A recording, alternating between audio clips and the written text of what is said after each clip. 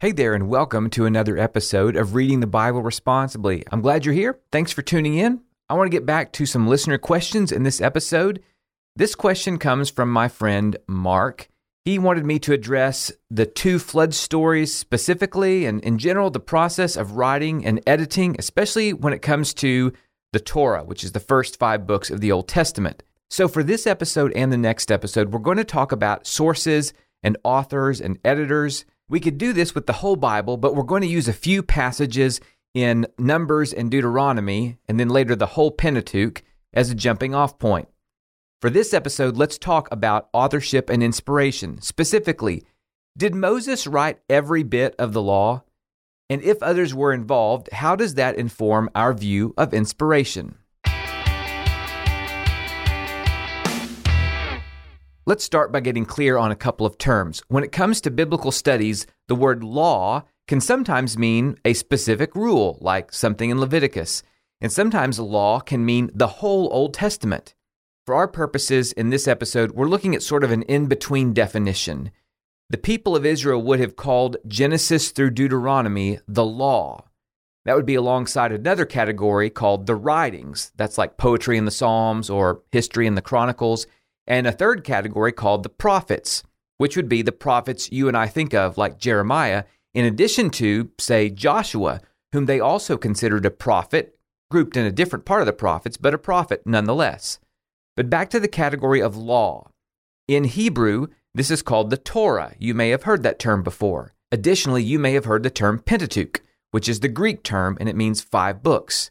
So basically, at least in this episode, law, Torah, Pentateuch are the same thing, the first 5 books of the Bible.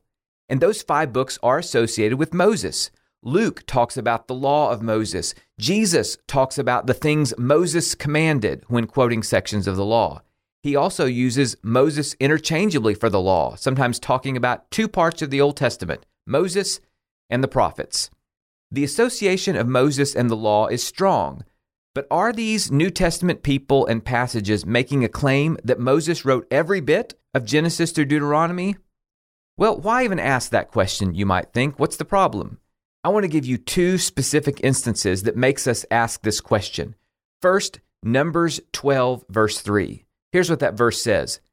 Now Moses was a very humble man, more humble than anyone else on the face of the earth. Now, I don't know about you, but if a person says he's more humble than anyone else, that's like the opposite of a statement a humble person would make. If nothing else, it seems difficult for Moses to have penned this verse. And then a more complicated example, Deuteronomy chapter 34. Look at verses 5 through 7. Moses, the servant of the Lord, died there in Moab, as the Lord had said.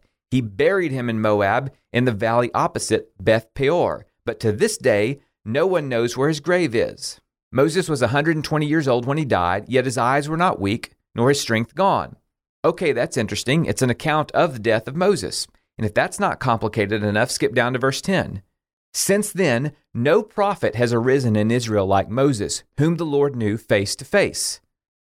Look at verse 12. No one has ever shown the mighty power or performed the awesome deeds that Moses did in the sight of all Israel. So not only does this passage speak of Moses' death, it speaks of it in like the distant past.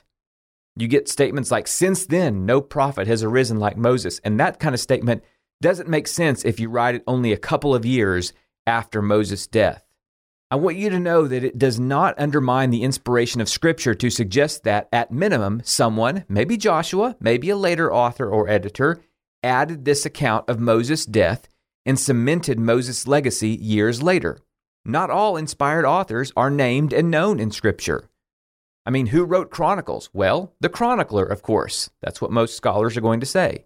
And if you can go with me that, if nothing else, Moses probably didn't write about his own death in the distant past tense, and maybe he didn't proclaim that he was more humble than anyone else, then when we discuss authorship of the law as a whole, and various parts of it, like we'll do in the next episode, we're not attacking Moses' influence or questioning inspiration. This matters because a lot of people hang a lot on the authorship of certain sections of the Bible, and I just want to remind us that it doesn't have to affect our faith or a view of inspiration to acknowledge multiple authors and editors. These are all part of the process of inspiration of Scripture. In the United States, we often speak of James Madison's words in our Constitution, and that's an accurate saying.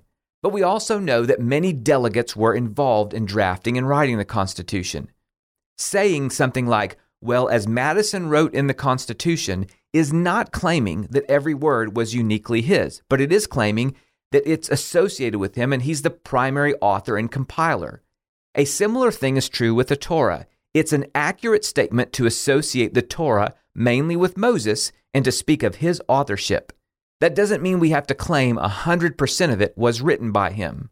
We're fine acknowledging that we don't know for certain, for instance, the author of the New Testament book of Hebrews, yet we still believe that book is inspired. And we can say we're not certain about the authorship of the entire Pentateuch and still believe that God worked through Moses and additional inspired authors and editors to give us what we read today in our Bibles. Thanks so much for listening. I hope this is helpful to you.